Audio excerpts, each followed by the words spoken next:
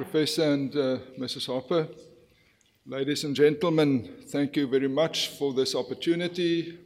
I bring the greetings of Urania, because I'm not just presenting a paper today, I'm also in a very definite sense representing some people. You may have found on your tables an information packet. There are also some in German, Dutch and French at the door when you leave again.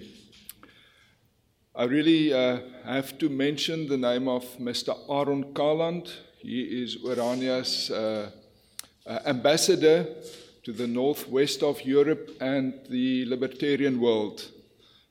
He also mediated this being here today. Thank you very much for that.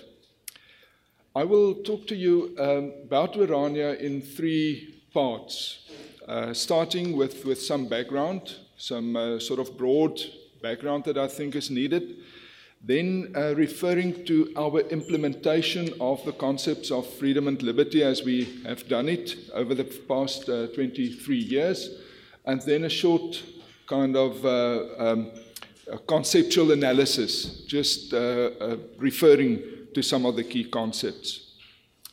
Urania is a self-determining community of just more than 1,000 Afrikaners and was established in the Upper Karoo region of central South Africa by the Afrikaner Freedom Foundation in 1991.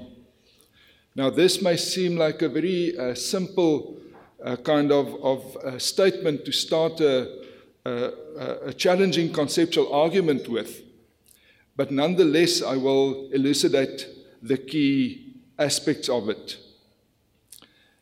To go about it logically, I will set out a short description of the Afrikaner people, refer to the Afrikaner Freedom Foundation as an institution, which had since changed its name to the Urania movement, and explain something about Urania's location and the reasons for that, and then underline the significance of the time at which it was established. As some of you may know, the Afrikaner people would not have existed was it not for the establishment of a refreshment post in the Cape of Storms by the Dutch East Indian Company in 1652. Now, from that essentially colonial starting point evolved a situation that resulted in the descendants of the early Dutch, German and French settlers to amalgamate into a new socio-cultural group with a distinct self-consciousness, especially in reaction to the later British annexation of the Cape and the civilizational differences with the African tribes that they encountered in their migration along the east coast and the interior of South Africa. During the 18th century, these settlers survived in relative isolation, which resulted in a deviation of language and culture and culminated in a mutual solidarity in the force of alienating political system. And it resulted not only in the short-lived republics of 1795 in the Cape, but also the great track into the interior and the establishment of the bigger Free State and Transvaal republics in the 1850s. These were internationally recognized states, albeit small and poor at the outset, and accommodated a citizenry, the first Afrikaners in a full political sense of the word, who led a traditional kind of life, a rural life, resisting outside control to the extreme, which extreme has been the Anglo-Boer War and more than 30,000 women and children dying in British concentration camps during the Anglo-Boer War. Now, Afrikaners entered this 20th century as a result of this at a low point, not only in terms of political effacement, but also in terms of socio-economic revolution that modernization entailed. South Africa's increasingly centralizing administration was adjusted to mining and industry and to the idea of an economy of scale, which effectively excluded Afrikaners with their mainly traditional skills. Nonetheless, Afrikaners answered to this to this challenge in two ways. The first was, it's a self-modernization project, firstly by developing Afrikaans as a language to be a modern, technical, scientific, literary language and mediate the process of modernization, and then secondly, gaining control of the state of South Africa, establishing it as an independent republic again in 1961, and utilizing the instruments of state for the sake of Afrikaner upliftment and empowerment during most of the 20th century. This was then the second Afrikaner, and judging by the position in which a great number of Afrikaners found themselves by the end of the 20th century, this strategy was hugely successful, and we were able to resist the dominant powers of the world for some time in favor of a very unpopular policy called apartheid. It is common knowledge now that the apartheid government in South Africa gave way to an open democracy in an undivided and unified South Africa, and it follows from the above that this development landed Afrikaners in an awkward position. On the one hand, there is much to be said in favor of our willingly giving up the kind of political freedom that stood in the way of other people's political aspirations, but on the other hand, it stripped us of those instruments that were essential to our well-being and self-confidence. In spite of our proud history as a freedom-loving and anti-imperialist people, we, of course, during our history walked exactly into that trap. But, fortunately, escaping it again, we ended up politically marginalized and, on a broad front, economically under pressure. That confronts us with the question of how the Afrikaner will maybe reinvent itself for a third time, and on what basis this third Afrikaner will establish a sustainable existence in the world. That brings me then to the Afrikaner Freedom Foundation, an institution that was formed in 1988 by a group of eminent Afrikaner intellectuals and who foresaw the end of white minority rule in South Africa, but did not view any kind of majority domination in a centralized state as preferable to that. They were still attracted to an important line of thinking within Afrikaner nationalist rule since 1948, with the partitioning of South Africa along ethnic lines. Much as this project has failed over the preceding decades, the possibility still existed in the late 1980s, early 1990s, for Afrikaners to take up a part of the country in exchange for giving up control of the whole and let the rest work out a political dispensation to their taste.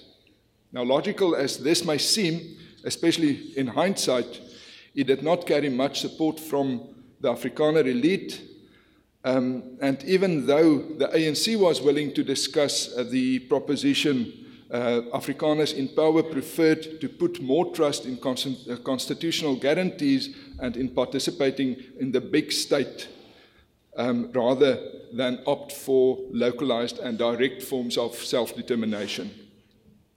The Freedom Foundation tried to promote this idea of a Volksstaat at the constitutional negotiations preceding the transfer of power in 1994, but only succeeded in putting the concept on the agenda and seeing to it that one of their political partners entered it as a certain clause into the new constitution. We did decide at that stage to leave the warm fireplace of political philosophizing and enter into the harsh, cold world of political action by finding a town which was left by the Department of Water Affairs, actually a construction camp,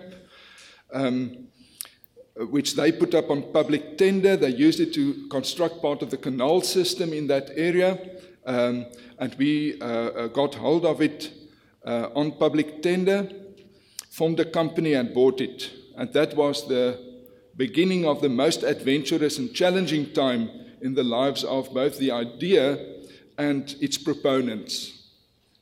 By 2000, the Freedom Foundation already was a members-driven organization since 1993 and decided to change its name to the Orania Movement, to be very concrete.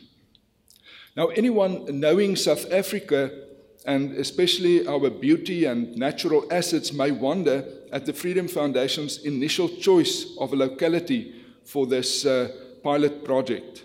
The Karoo is an arid semi-desert region with climatic extremes and, on face value, limited opportunities. But the fact is, it suited the basic demographic argument of focusing on an undeveloped and lowly populated area to which the competing claims would be limited, especially as the Orange River carries the potential for innovative development which a technologically adopted population could unlock. Added to that, Afrikaners lived in the area since the late 18th century, and it is part of South Africa in which Afrikaans is the dominant language, even though the number of Afrikaners living there and still is a small percentage of the total population. I should maybe add that there are other people also speaking Afrikaans, but mainly by replacing their mother tongue, which results in a lack of loyalty towards the language from such groups. Now the question, when was Orania established, comes to the fore. For the continent of Africa, 1994 was not only the year of the Rwandan genocide, in which plus minus 800,000 Tutsis were murdered by the Hutus in government. It was also the year of South Africa's heralded democratic elections. The fact that both these events took place during April of that year could serve to remind Afrikaners of the potentially precarious existence that they entered into at that time. One might need to be reminded that the Rwandan genocide followed a period of approximately 50 years of peaceful coexistence by Hutus, the majority, and Tutsis, the previously dominant population. Nonetheless, old resentments came to the fore again and was fired on by seemingly unimportant reasons until a programmed process of violence was entered into. It was facilitated at least by two further facts: that of the Tutsis being physically and recognizably different from the Hutus, and that of their being spread thinly over an area populated mostly by Hutus. The point is that even though Afrikaners may have been able to negotiate a peaceful settlement in 1994, this does not guarantee that Afrikaners, being a previously dominant, highly visible and recognizable, thinly spread minority, will not fall prey to the adverse attitudes of a frustrated majority, regardless of the question whether we are in fact responsible for their frustrations or not. Not only does this suggest the idea of a politics of concentration, it underlines the significance of the date of Orania's establishment. If one takes into account the plans for the acquiring of the empty town already started in 1990, and that the Freedom Foundation's leadership was already in contact with the ANC's leadership while they were still in exile in the 1980s, it is obvious that turning to Orania was not a reactionary action by an unadaptable or undemocratic section of the South African population, but the result of a fundamental analysis of the balance of powers in a future unitary state. It was offered not as a form of resistance to change in South Africa, but as an alternative to the kinds of conflicts that are typically associated with power politics competition in multi-ethnic states in Africa. So that is the broad background against we set out on the specific project.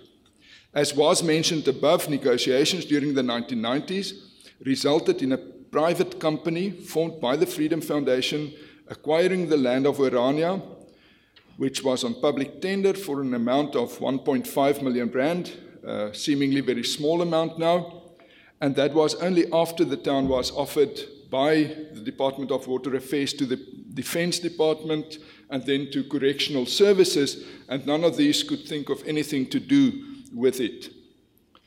As they still needed, the Water Affairs Department needed to finalize matters like the relocation of its last maintenance staff, the new owners agreed to take occupation in April 1991.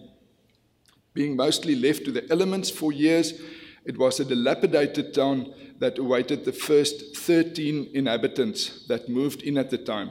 It consisted of 380 hectares of land, plus minus 250 usable houses, some public buildings and facilities, as well as municipal infrastructure, all of good quality, but in a state of neglect. The first matter that deserved the founders' attention was that of ownership and participation. It was agreed with the provincial government that Orania would be viewed as an improved farm, as it previously was, and did not need to go through forms of township establishment procedures. That left Orania administratively essentially on its own, which is very important.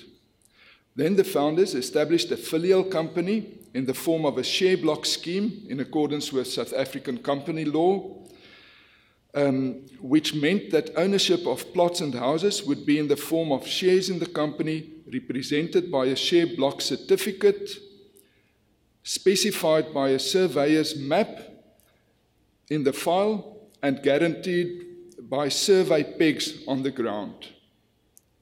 It practically replaced government-issued title deeds and guarantees and represents an alternative land ownership regime. The initial holding company systematically transferred control of the share block filial as it grew into its own, but it needed to plough back all the proceeds of sold property to ensure basic services and support economic development until the threshold of a self-generating scale was reached. Shortly after the initial transaction, the founders bought an additional tract of farmland, 3,500 hectares big, and registered water rights to 360 hectares. We constructed an irrigation scheme and subdivided into 10-hectare micro farms.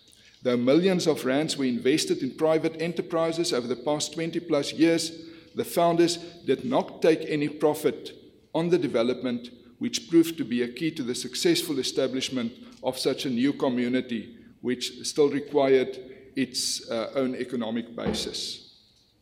Now, looking at the body corporates that makes it possible, I have touched upon one of the central issues in Orania's functioning with the institutions that give it a supra-individual dimension.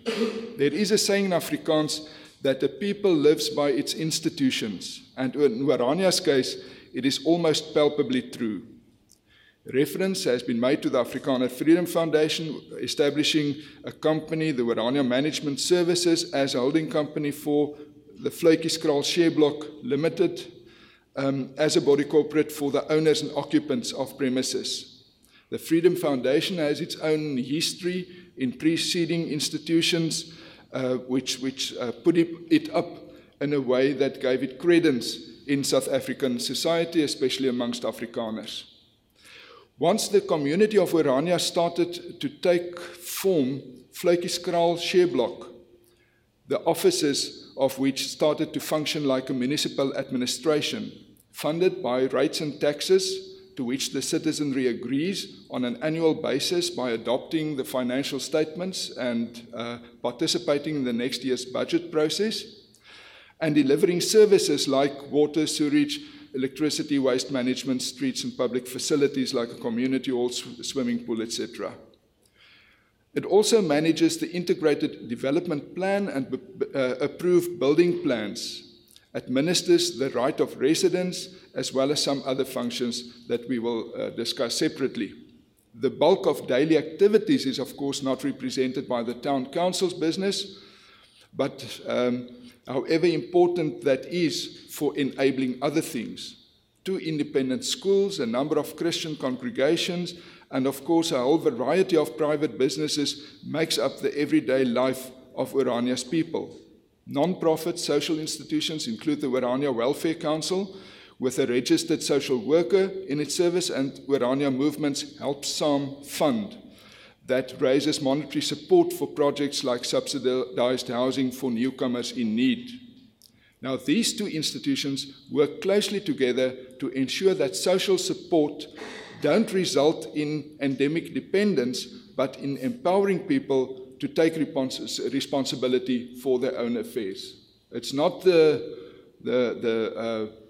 beginning of a social community. It is a way of giving a helping hand to newcomers who are in need and to put people on their own feet. Public financial institutions, excluding private funds management, which is an industry in Orania, are the Orania Savings and Credit Union that became a model of its kind and grew into a cooperative bank, and the Orania Movement's Orania Growth Fund that raises funds from outside supporters and invests it in local business. In 2004, the Orania Chamber of Business launched a local currency. The ORA, intended to promote local spending, added, of course, to the symbolic and safety reasons for using it. One other institution deserves mention, the Orania Representative Council. It is a council of which the history will unfold a little later, but that represents every permanent resident, and not only shareholders or their proxies, as the company does. It was instituted in terms of South African municipal law and resisted the government's attempt to integrate Orania into a common municipality with neighboring towns, but presently describes itself as a common law local government institution.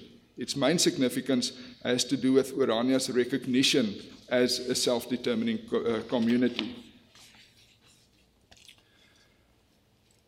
As Orania operates in terms of the South African private property laws, the company has the right to control access to its land. This means that aspirant residents need to share our vision of a self-determining people, concur with the community's common values, and participate in our key practices like performing our own labor. As our basic instinct is to include as many as possible Afrikaners that support this idea, we do not describe Orania as an exclusivist society, but rather as an intentional community. Whoever understands and supports our broad intention deserves an opportunity to participate in it and see how far they desire to commit themselves. Many, in fact the majority of the members of the Orania movement presently live outside Orania. They either do not wish to or are not in a position to move to Orania on the short run, but support it in other ways and visit us frequently. When any of them move to Orania, they also have to commit openly to Orania's constitution. Two aspects in which a small community like Orania would want to but cannot totally escape the macro state in whose territory it's unfortunate enough to find itself are those of safety and the settlement of disputes. In both cases, Orania takes it as far as it can while still operating perfectly within the given legal framework. In fact, the Community Safety Committee that consists of volunteering residents works in close cooperation with the South African Police Service and especially the community police forums in neighboring towns, ensuring that the best intelligence reports available are at their disposal. It is supported by a filial of Vleukies Kraal Shareblock Company, the Orania Safety Company, a registered security company with the rights and responsibilities of privatized police as it is administered in South Africa. Local disputes that spill over into South African lower or higher courts undermines Orania's self-confidence and its image to the outside. It also brings about costs that flow out of the local economy, whilst matters could often be settled locally, even if not amicably. Residents commit themselves to use the mediation and arbitration procedures available at the Town Council, which consist of well-experienced amateurs with a sense of negotiation and justice. Though not all disputes can be satisfactorily settled in this way, it helps to engender a culture of solving our own problems instead of waiting on the state to do it. And I think, if I'm correct, at least 80% of all disputes are settled internally in this way. It is also a growing kind of institution. Closely associated with this sense of the self that goes with looking after your own safety and disputes are the matters of recognition and expression. Fundamental to our initiative is the idea that a self-reliant community that chooses to act does not need anyone's permission to do it, even that no gross contravention of law takes place in the process, naturally. That does not mean that we view the individual community as self-sufficient to the point of isolation, just as we don't hold the individual human being as such. In both cases, the concept of recognition, in other words, being part of a reciprocal network of entities, be it human beings or communities, is our starting point. In other words, an isolated and forgotten Orania will not be able to thrive, not only because of material need, but also because we all live in the eyes of others. We need each other to fulfill our calling and live virtuously. In fact, we emerge and appear to each other as individuals or as communities because these pre-existing relations empower us to do it. That is why Orania do not want to isolate itself, either from the rest of South Africa or from the world. What we do want is to enter into mutually recognizing relations according to which we look after our own affairs and engage in whoever crosses our way regarding those matters that can benefit us both.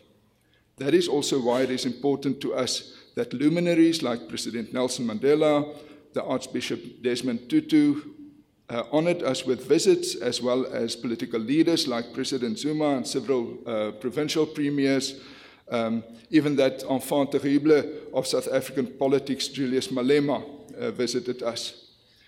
More important may be the Memorandum of Understanding between Orania and Mnyameni, a traditional isiXhosa community from the dominantly Xhosa-speaking part of South Africa. And that is why, in terms of this recognition, it is important for us to put our case even to such a select audience as is here today. Even our representative council, whose existence carries the stamp of a court order settling the dispute between us and the South African government regarding our local authority, serves as a symbol of the kind of recognition that we need. Which brings us to the question of expressing ourselves in terms of symbols. Not only are practical instruments of self-determination of high symbolic value, so-called pure symbols like a flag, statues of heroes, festive days, national colors, etc., are as important as the words that we use when explaining our case. All of that are held in high regard by our community and are often displayed publicly. In fact, it is by means of symbols that one can exist publicly at all. Now, I want to conclude this part regarding the implementation of our ideas with a short overview of Orania's development after 23 years in operation, referring also to the number and profile of people living there. In 1991, the town was empty. It was an empty shell in a state of neglect. The nearest neighboring town is a small, mainly farming center, 40 kilometers off, and the closest town of significance with a big airport, for example, is Kimberley, at a distance of some 160 kilometers. It clearly follows that Orania had to manage on its own and could not be conceived as a suburb or even a satellite of another urban center. We started off with just a handful of idealists and desperates. And though the numbers of both these categories has grown over the years, there is also a settled middle class who needed to strike the long run balance between living a dream and creating a reality. After 5 years, in 1996, the permanent population was around 200 souls. This period was the most difficult part of our history thus far, probably because the kind of pioneering spirit that feels attracted to such a new start is typically not of a compromising nature. The main economic activities were in agriculture, basic local services, and construction, though more in the sense of renovation than building. It was a challenging time for to be economically successful, and there was a popular saying in Orania at that stage that it's not so difficult to make a small fortune in Orania, you just have to start off with a big one. Education was already well developed, although the question of a suitable model was quite contentious. Orania's leadership was represented in the post-1994 provincial parliament under the banner of the Freedom Front that had national representation as well, but everybody did not support this participation in the new system, and cohesion was limited. Now a significant change took place during the next 5 years until 2001. The population grew to plus minus 450, the economy was more rewarding, and a broad and stable leadership on different fronts was aggregating in the community. The trusted effect of a common enemy was also felt when Orania's own representative council, that was installed in terms of an interim local government dispensation in South Africa, came under the threat of being incorporated into a new centralized multi-town municipality.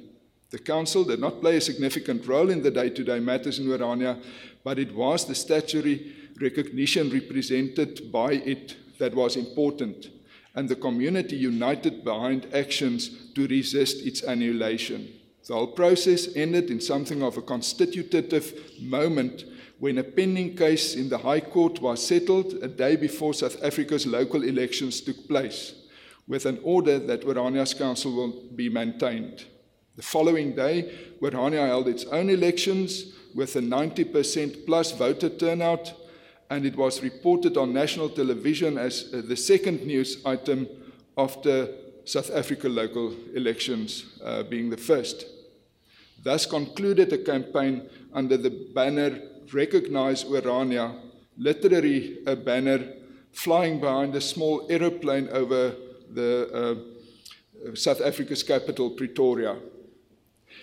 The 5 years up to 26, the third 5 years, was one of consolidation and of mainstreaming the Orania idea, which was perceived by many as no more than a reactionary project fueled by resistance against majority rule in South Africa. It is, of course, a problem that such stereotyping is never completely untrue, and Orania needed time both for its own track record to take form and for the new centralized South Africa to show its real colors. In Orania, both our economy and population kept on growing, nearing 700 souls and rendering a growing number of services to the vicinity.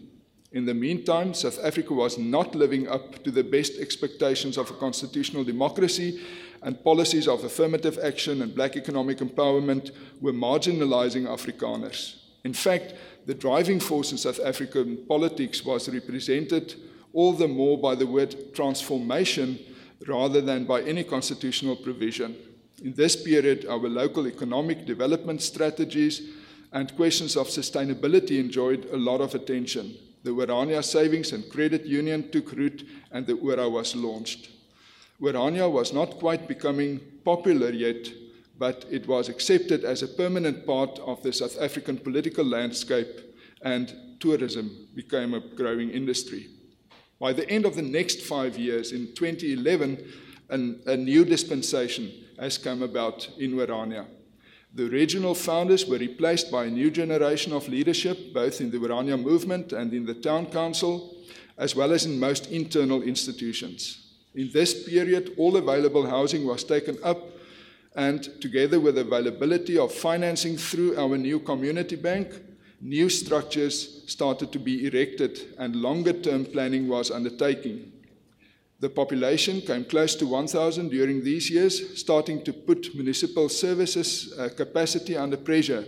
The self-concept of a pioneering town was replaced by one of an established community based on professional town planning, expressing itself in a unique architectural idiom, and being in a position to attract the investment and support needed to tackle capital projects. The Town Council was empowered by an able new executive officer, and taking Orania to the next level became something of a mantra, not only for the administration, but for many of Orania's institutions and businesses as well. It included the acquisition of strategic new farmland with opportunities for further township development.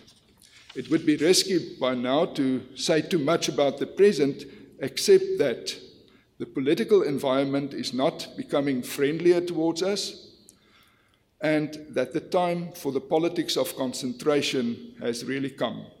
Orania needs to capitalize on all that it has learned and gained over the past 2 decades and gear itself for accelerated population growth by developing the economic and social capacity that supports it. That brings me to the last short part of the presentation, a conceptual evaluation or understanding of it all. Up to this point, the concepts of freedom, liberty, common sense were used but not introduced. These are words that one would expect to encounter separately or in combination in a discourse of the property and freedom society, but they need some illumination if they are to open a broader perspective on Orania as an experiment in reality, and if that broader perspective is to enrich our understanding of where property and freedom could take us to. In the process, I will be drawing on the classical tradition, especially on Aristotle's political thinking as mediated by Hannah Arendt. Firstly, freedom stands in contrast to necessity. Freedom stands in contrast to necessity, and it means not to be subjected to external force, be it the force of hunger, pain, or someone else's dictates. As the human life is subjected to natural processes and cycles, even in good health, we always need to eat again. The animal laborans has to perform the labor that goes with feeding, clothing, cleaning, and all those activities that never end. Whoever spends his life on this labor is not free, but a slave or a servant, because he does not have the capacity to participate in the matters of the city. He cannot meet the citizens on an equal footing. In fact, insofar as meeting other citizens as peers and equals is the object of freedom, not only labor, but also work stands in the way as well. Work then refers to those activities by which not our bodies are looked after, but by which our common world is established, the world of things, by which those things that transcend our individual lives and rhythms are fabricated, our houses and forums and public places, the activities of homo faber.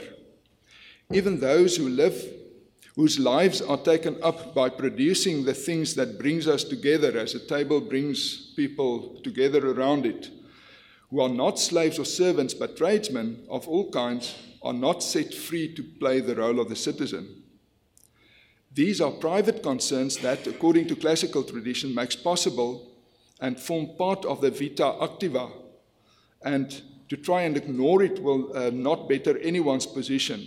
Only after the needs of the person have been met and after the common world has been established can man live up to his full potential, that of meeting his equals in great words and glorious deeds. In other words, the private domain needs to be attended to if the public domain is to be entered. And good as it may be not to lack anything in the private, glory is only to be obtained in the public. Secondly, liberty does not relate to necessity in the negative as freedom does, in the sense of necessity's absence in the private domain, but in relation to critical preconditions of human action, namely that together we can attain what separately we cannot.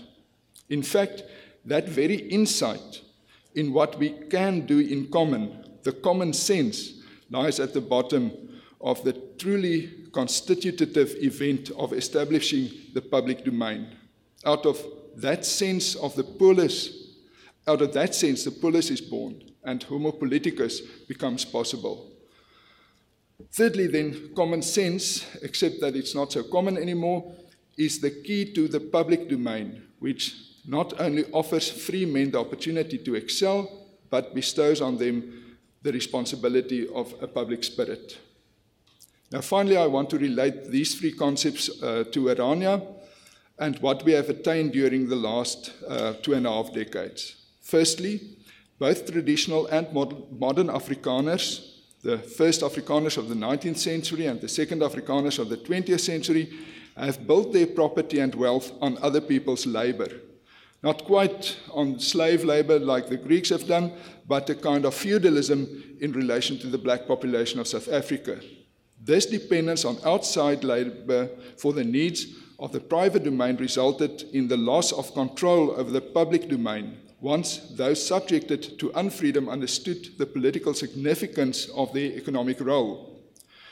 Orania is the first ever community of Afrikaners that jealously do its own work, not without a division of labor, but in a way that identifies the whole population with both the needs of the private and household and that of the public and political.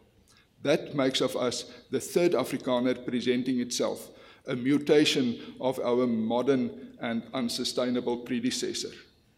Secondly, it broadens our frame of mind from freedom, the absence of necessity for the individual, to liberty, the opportunity to act together as a community that sets up a polis to become a political community. Although it may imply that we relegate individual rights to a second order, it does not mean that we have collectivist preferences. It means that the free and fulfilling individual life is presupposed by something else, without which it would not be possible. We are convinced that it presupposes a concrete, functional community rather than something as abstract and distant as an operative judicial system. In fact, even an operative judicial system presupposes something of a community, more of it than is normally understood. Thirdly, as far as common sense is concerned, we view the community not as the sum of its individual members, not even as more than the sum of its individual members. We view it as a human phenomenon of a different and more fundamental order. It comprises of individual members, but also of shared institutions, traditions, beliefs, languages, memories, aspirations, and a place for it all, a world of common things, a heimat, a public domain. That is why we have founded Orania, so that our children may not only have a home, but also that they may have a place in the world where they may perform glorious deeds, as did their forebears and ours. Thank you.